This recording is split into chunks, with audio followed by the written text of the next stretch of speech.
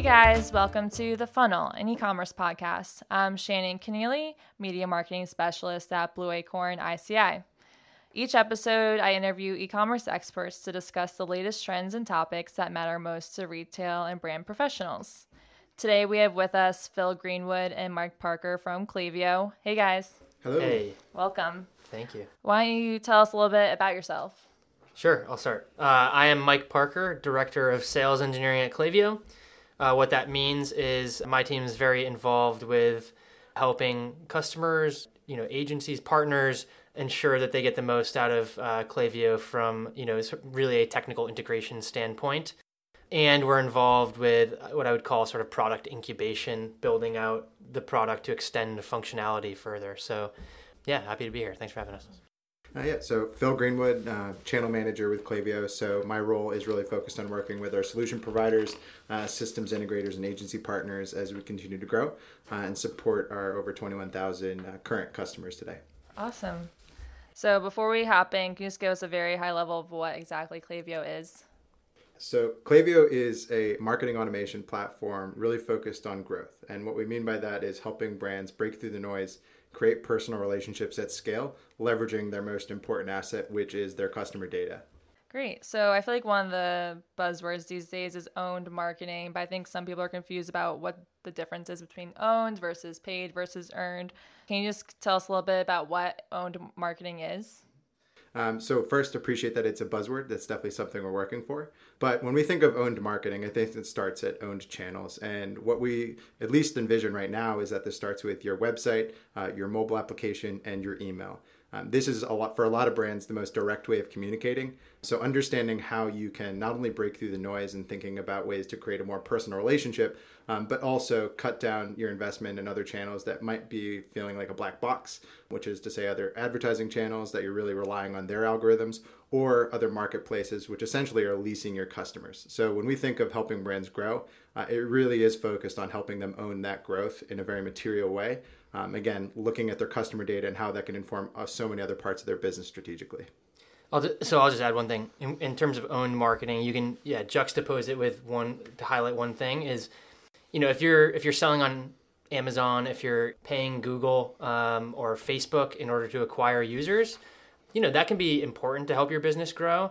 But you don't really own that. You are renting customers from Amazon.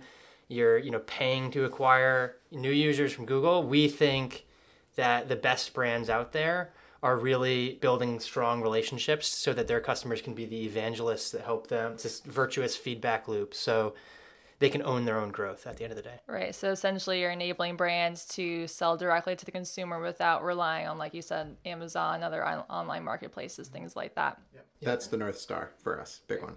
How does owned marketing help brands grow their business, again, without relying on online marketplaces? I can start. I think part of that is deciding and being really deliberate in the type of communication and relationship you want to build. We've got some great customer stories. I think one that stands out to me is a company called Beard Brand, and they're notable to us, or at least important to internally for us. They've moved entirely off of Amazon. For a lot of brands, that is a scary thing to think about. But the type of communication that they're really relying on was education, right? If you think about the different ways for men's products, a lot of different beauty and hair products, all right? Everybody's different. Everybody's got their own way of taking care of themselves. But the products really do align with that when you think about the education of how to use my product. And really building that foundation on education has enabled them to not only break through the noise, but really build a loyalist customer base so that people are consistently coming back. They've got some great evangelists out there. And they've got a really cool story to share when it comes down to how they've defined so much of that journey for themselves. Do you typically, not to go too much down a rabbit hole, but do you typically recommend brands to, or should I say, in what situation would you tell a brand, hey, like your time on Amazon has been great for getting brand awareness, but it's time to move off of it, leverage Klaviyo, or is it some brands have a better balance, or is that more of a particular case study? I think the kind of underlining thing here is that we want you to be more sophisticated with how you leverage these channels. So Amazon is a great way not just to, build up a customer base, but also understand, okay, well, it's not going anywhere. So maybe we're just going to be a bit more sophisticated in the types of products that we sell on Amazon as a way to get people to our website, which is really the end goal, right?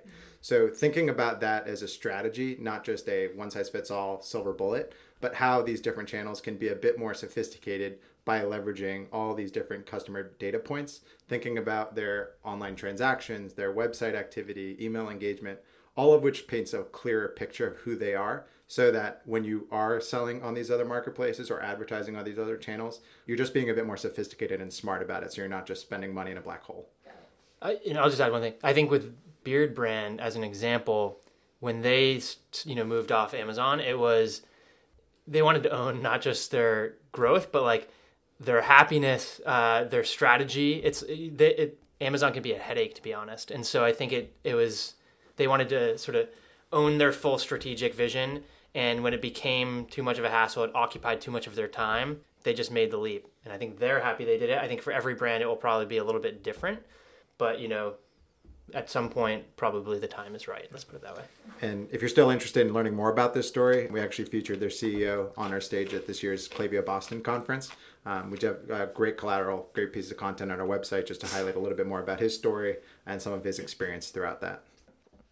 So how do brands leverage owned marketing to help with, say, customer retention, loyalty, and ultimately to improve their revenue? The way that I think about answering this question is what I do as a consumer, right? So like the brands that I love are the brands that kind of speak to me personally. And give an example, Marine Layer. I just, I love their products. Their email outreach is on point, and just the messaging and branding. So I think of Marine Layer, I think of, Bonobos and brands like that. And I think the consistent theme is that they're using personalization and really solid branding, to reach out to people at the right time with the right message. And so that's what we're trying to help people achieve is personalization is this abstract thing that everyone talks about, but you kind of know it when you see it. And so those are the brands that we tend to love. Absolutely. And when we think of retention and loyalty, I would also defer to a lot of our good partners in the ecosystem, right? So when we have pre-built integrations, the likes of Yotpo, Nosto, that really not only drive home that personalization piece, but also the loyalty programs, the UGC, everything else that's happening in the background that just complements and enriches what's going on in Klaviyo, and how all that just can really just inform your strategy across multiple channels. And again, just painting a much clearer picture about who that person is. So it's a warm conversation. It's something that you're used to hearing, or it's nothing you're really welcome to hearing from that brand. I think we all have experienced the other side of this, the other end of the pendulum, where it's just like, why are we selling, or why are you still emailing me these products? And at the end of the day, that's going to get a pretty quick unsubscribed, and it might even get a spam complaint depending on the type of content that's being shared, because it's got to feel personal. I think there's just so much noise out there that as a customer, it's easy for me to resonate with that. It's easy for me to understand what did I like about that. And for us on the product side, working at Klaviyo, it's really cool to see some of the best practices, some of the other ideas that merchants take on their own. Yeah, I mean, Amazon's convenient. That's why I shop there. But if something better comes along, if I get better experience from brand, you bet I'm shopping with the brand. So how are brands leveraging own marketing to collect customer data and then turn that data into insights to make informed decisions? So I think it can span across a couple of different ways or mechanisms, right? So naturally, if you're using, for example, a sign-up form, for a basic newsletter, or at your checkout, it's that final step, there's a lot of good information that you can gather on both ends of that. Part of it is depending on where the relationship is their first time to your site? Is it their first time engaging with your email? Is that an opportunity to start a conversation in a very simple way, right? Is this an opportunity to build up a more complete picture of who that person is? So when we think about some of the brands we work with, I look at some of the actual wedding dresses brands we work with. I think there's some really cool use cases around that. So if I'm asking you as soon as you come to look at a new wedding dress, when's your wedding? Right? I'm probably going to communicate with you differently if your wedding is 6 months out versus 2 years. And I have that to rely back on. So as soon as I reach out to you throughout the year or throughout the next couple months, depending on how urgent it is, my content is really going to resonate with where you are as a customer with my brand. I think that same theme would apply across a variety of different industries and verticals. a lot of it does have to do with, again, understanding the kind of connection you want to build with customers and really just informing that, whether it's through a sign-up form, questions in an email, other channels and integrations you're leveraging, if it's a rewards program, or other subscription type models where you're actually gathering that information on like how often are they coming back and buying or resubscribing. All of that, again, just paints a much clearer picture about who they are and how all that data can really just inform what you're trying to communicate. I'll just add one more category of data is it's not just, there's sort of the what you know about people, what they've ordered, what they've browsed, any sort of like properties or characteristics of those people. But I actually think the next level is, using that data to predict what they're going to do in the future, right? So you can use observed data to sort of like segment and so forth. But it's even better if you can anticipate when their next order should have been. If you can anticipate, who's going to be a VIP customer versus who's not, based on just a few initial data points. And so anyway, that's, just speaking a little bit for Klaviyo, that's where we're investing a lot is democratizing that type of information. Not everyone knows how to be a data scientist, but the data's there. So that's another area of opportunity. So that kind of ties in with the question I was going to ask later on, but you guys had mentioned the custom properties and progressive profiling feature on Klaviyo. Can you just talk a little bit more about that and how you would use that to predict the future customer lifetime value and their future actions? Yeah, I think these are sort of complementary topics. So when we talk about progressive profiling, it's like if I purchase from a brand, or maybe I'm just a window shopper at first, right? And then you might, here's a sort of user journey. I'm a window shopper, I'm sort of browsing online, and I'm like, I'm going to hit the exit button. And as I move up and away from to try to select X or the back button, well, Klaviyo can detect exit intent. We'll serve up a form and say, hey, don't you want to get 10% off or something? But at that point, you just know probably my email and my name. I then come back, I make a purchase. Now we know purchase information about you, and we know your email and name, so we can start to forecast what you look like. Next, I might want to serve up a form because I've already got your name. When's your birthday? We want to give you some birthday discount. So when we talk about progressive profiling, we're talking about sort of incrementally gathering that type of information. Additional to that, but sort of adjacent, is the notion of predictions. So we can do the predictions simply based on observed order activity as well. I don't know if you have anything to add, Phil, but No, you nailed it. Okay. Talking more on the technical side, if a cohesive marketing stack plays obviously a really critical role in the own marketing space. So what type of questions should a brand ask if they're vetting different technologies? I have lots of thoughts on this, but so here's my observation, having spent time at Klaviyo, but also other software companies, is there are usually going to be compromises in terms of how the software works. And the question is, do you get to try out the software to sort of like prove it to yourself? And are you, I wouldn't say smart enough, but do you have the experience or just the amount of time needed to detect the weird edge cases that can come up that are going to be the limitations? So what we do with Klaviyo, and I believe strongly in this, is we let people use the software, the full featured version, and then we remove all of the compromises and sneaky gotchas that come with a lot of other platforms. So here's a few things to look out for. For example, one, are there any limitations in terms of how much data you can pass in? So this is going to come in the form of data retention periods, or number of fields of data that you can store. Or, for example, maybe you have to go into the UI of your marketing, of your ESP or marketing automation tool, and predefine some property. That's really annoying. That usually implies limitations. So it's just work. So there's things like that. There's also even more subtle things. So with a lot of these platforms, you can do sort of deep analysis in the form of quote unquote segmentation, but that might be separate. You might not be able to use a segment to then market to them because of weird technical things under the hood in terms of how much computational cost there is. At the end of the day, my main point is this, that the end goal should be to, yes, try to understand all the features that you want, and maybe Phil, you can add to that, but also my main thing is try to look out for the gotchas, or make sure that the company that you're working with, you feel very confident that they don't have those gotchas. And that's what we try to do with Klaviyo. Yeah. So on that note, I think we did have a slide that at Klaviyo Boston this year where there's about 7,400 MarTech solutions out there. I would imagine a lot of merchants or agencies or solution providers are seeing tons and tons of demos in a given year. So when I look at this, I think that there is an ecosystem that we are lucky enough to work with of experts that have not only worked with just a handful of brands, but probably in the hundreds, if not thousands, of brands that are in a similar solution, a similar state. And they've worked or at least have relationships with a lot of these different solutions. So when I think about kind of how to optimize your stack, I think a lot of it does come back to, this is the first time doing this. Have I ever worked with that vendor in the past? Have I, leveraged a partner to help me out with this journey? Where I think there's a big opportunity to just simplify the story, reach out to an expert, and at least have an honest conversation about what you're trying to accomplish and see if there's a fit out there that they've worked with, but also how it all plays together so that our team and Mike's team can really just help inform how Klaviyo can be a good fit in that journey too. I'll add, just one last point. Many thoughts on this. It's also, you should also be asking what it's like to do business with this software provider.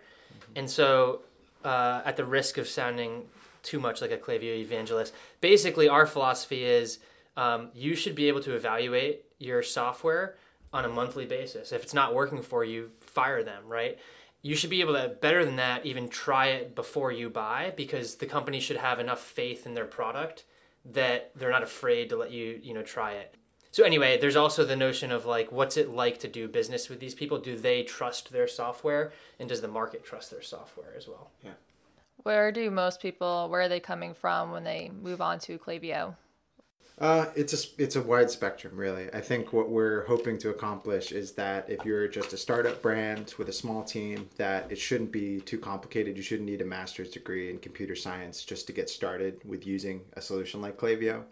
So in that sense, it is a very simple story about we just got started, we've just spun up a new site, and we just want to start engaging with our customers. On that end, I think we're a great fit because it's very easy to just get set up and get the basics down. There's also a ton of pre-built functionality. So again, it's as simple as it can get, right, when it comes down to just using it, all the way up to more enterprise, multinational brands, right? And thinking about the types of use cases they're looking to accomplish, the complexities, the different not just use cases, but the different kind of, whether it's a brick and mortar, maybe we're expanding internationally, and we're well equipped to support that as well. But understanding that we want to, again, offer the flexibility and sophistication that a lot of these shops would hope to accomplish, but not at the cost of having a worse off relationship from a business perspective. So the plans, the functionality, all of that remains true throughout on either end of that.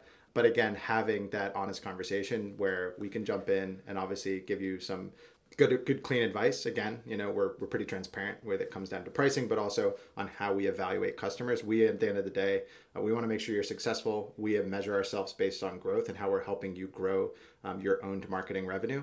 So thinking about that is like the big picture is that we want it to be on both ends of the spectrum, a really good story that we can tell. Yeah, I think so. The question is, where do people come from? And I think, we have tens of thousands of customers at this point, so really everywhere, to be honest. Mm-hmm. Everyone can get value. So to build on Phil's point, if you're not super mature in your email marketing, you might just be blown away by what's possible in Klaviyo. Even if you are really mature, Klaviyo has incredible functionality. We mentioned the data science aspects of it, and it's also really, really easy to adopt. And so this is why I think people from all across the spectrum in terms of sophistication and small businesses all the way up to big enterprises are using Klaviyo. Some merchants that are new to Klaviyo, what data points should they be focusing on first, or what functionality should they be focusing on without getting too overwhelmed by it? We've really, historically, there's a metric that we've called Klaviyo Attributed Value, KAV, and we're actually sort of renaming that as sort of owned marketing revenue. And the idea is this: when you start sending, we'll speak about emails. I mean, Klaviyo can do more than emails, but when you start talking about emails, we basically have front and center in the Klaviyo app. Here's your total revenue is X. Let's just say, $1 million. And you've got 200,000 of that's powered by flow-based emails, which are automations. And another, 200K that are powered by marketing campaigns, like campaign blasts. So we're going to do all that attribution for you. And so right there, we said 200K 100K, 200K out of a million, you could say 20% of my revenue is from flow-based emails. 20% of my revenue is from campaign-based emails. Those are the metrics that I want to drive. And so as a marketer, we kind of like build it into the Klaviyo app. Those are KPIs, and you have immediately a story around what are we doing for own marketing? What percent of our business is it? And, if you can drive that up, especially relative to where you're spending money elsewhere, Google, Amazon, et cetera, then those are some good metrics to focus on. Yeah. And kind of focusing on some of the brands that are a bit more new, less sophisticated with email once they come on to Klaviyo. I think a lot of it is just understanding the data you already have. For a lot of merchants, it's the first time they're looking at the full picture, right? They've got their static lists that sit pretty siloed from their e-commerce data, that sits pretty siloed from their loyalty program. And just thinking about how, in the past, all that is operated and managed very separately. So it becomes this manual web of information you're trying to get a better picture of. So as soon as you integrate and understand what's happening across these different platforms, I think at a basic level, you're understanding what's already there, right? Is how do I define my engaged customer audience? How do I decide who maybe isn't engaged and I need to clean them out and just kind of part ways with? And how healthy is my database at a very, very basic level? Because there might be a lot of nuggets that are hidden in there, but there's also probably a lot of duds you just want to make sure you clean out at the end of the day. Do you have any success stories for Klaviyo that you can share? Kind of already shared the one that's most exciting to me. I think for us, as a brand, I think it's cool when we can work with these more. We talk a lot about e-commerce. We talk a lot about the types of brands that we really do that are front and center across our website. Well, we just added a case study on custom ink, which I think is a really unique example for us, just given how many thousands of SKUs they potentially have and the types of build that would be for us. So we've got a really cool blog on our website just talking about that as far as what we were able to do with their team. But that's a really cool one for me because I think it just speaks to at least the sophistication that brands can get in there. But also thinking about the journey we have ahead of us as we continue to iterate on these different types of integrations, use cases, and different verticals we'll probably support in the future. Yeah, I'll add another one here. So I think what excites me is, yes, the brands that I like, but also the brands that are doing the most. And so we've got brands like Chubbies, for example, are using Klaviyo not just for email, but also for push messaging to their mobile app users, and so it basically allows for this cross-channel experience, and it's easy to do in Klaviyo as part of I mentioned flows, and brands that are using. What excites me most is the brands that are using the data science in really interesting ways. Mm-hmm. So I expected that your next order was going to be 2 days ago and you haven't purchased since then. I'd like to send you an email, or basically segmenting based on folks that have made very few purchases but have very high forecasted value. I think the brands that are using that type of data are really going to the next level. How much data do you need to make those type of forecasts? There is a practical limitation here, which is most brands are going to satisfy this, but we do need to have at least 500 order events, and we need to have, I think it's like some portion of those users have to have had 3 or more purchases. And the reason why is because at the end of the day, you need to be able to build out sort of forecasts and patterns, and just having some threshold number of data is important. But I mean, almost every brand's going to satisfy that. So. Okay. Mm-hmm. Would you say it depends on how niche that target audience would be? Because I would imagine that for some brands, 500, would 500 transactions really be able to make a conclusive, statistically significant? Yeah, exactly. So I could definitely nerd out around the science of it. I think we chose 500 because you could make directionally right decisions at that point, but you're also right that the more data you get, the more quote unquote statistical significance you get as well. And so, I mean, our preference is to make it available at 500, but as you have more, it becomes even more robust and reliable for sure. And it's not just based on the volume as much as it is, the frequency of the purchases. If you're looking at a brand that sells big ticket furniture items, right? If we're selling mattresses or bed frames, well, that's going to be a different data set, but also just a different way of using the analytics if you're a subscription brand. So the goal is that we're not only looking just at the volume, but the frequency, and just kind of painting a clear picture of what does my normal transaction or what does my normal order history look like, and how do I layer on these predictive analytics. We're lucky enough that we have that data science team Mike's alluded to a few times here, and it's very much rooted in the scientific method. So we do have a lot of content, again, kind of direct people back to our website, highlighting how they generated this model and some best practices on leveraging customer lifetime value. Awesome. Cool. Well, is there anything else you'd like to add before we wrap up? No, I mean, at the end of the day, this is an exciting time. We've gone through a lot of growth this year. We've just launched our London office, expanding into California. So as we continue to grow, I think it speaks to a lot of our team when we say we're excited to keep learning from our customers, from our partners, and just figure out how we can really take this to the next level, really helping brands grow. That's going to be front and center for us. As soon as we start to release new features, new functionality, it's all got to be rooted in a very clear ROI story. When we think about how are we really helping brands grow, if it doesn't work, we definitely want to hear that feedback. We want to make changes, but that's a big focus for us in the next year, is understanding how this owned marketing piece is really going to resonate with merchants. I would just say try it. I mean, Yeah. we are one of the few companies out there that believe in our product enough to just let you try it full featured. Yeah. Without any risk. And so you know, we want you to do it. Yeah. And if you need help, call Blue Acorn. Yeah, that's right. Exactly. That's right. Awesome. Well, thank you. And yeah, thank you, Phil and Mike, for joining us. This is great. For those of you listening, definitely check out Klaviyo's website for more info. You can listen to any of the Funnel episodes on iTunes, Spotify, Stitcher, pretty much anywhere you listen to podcasts. And also check out blueacornici.com for more info. Thank you.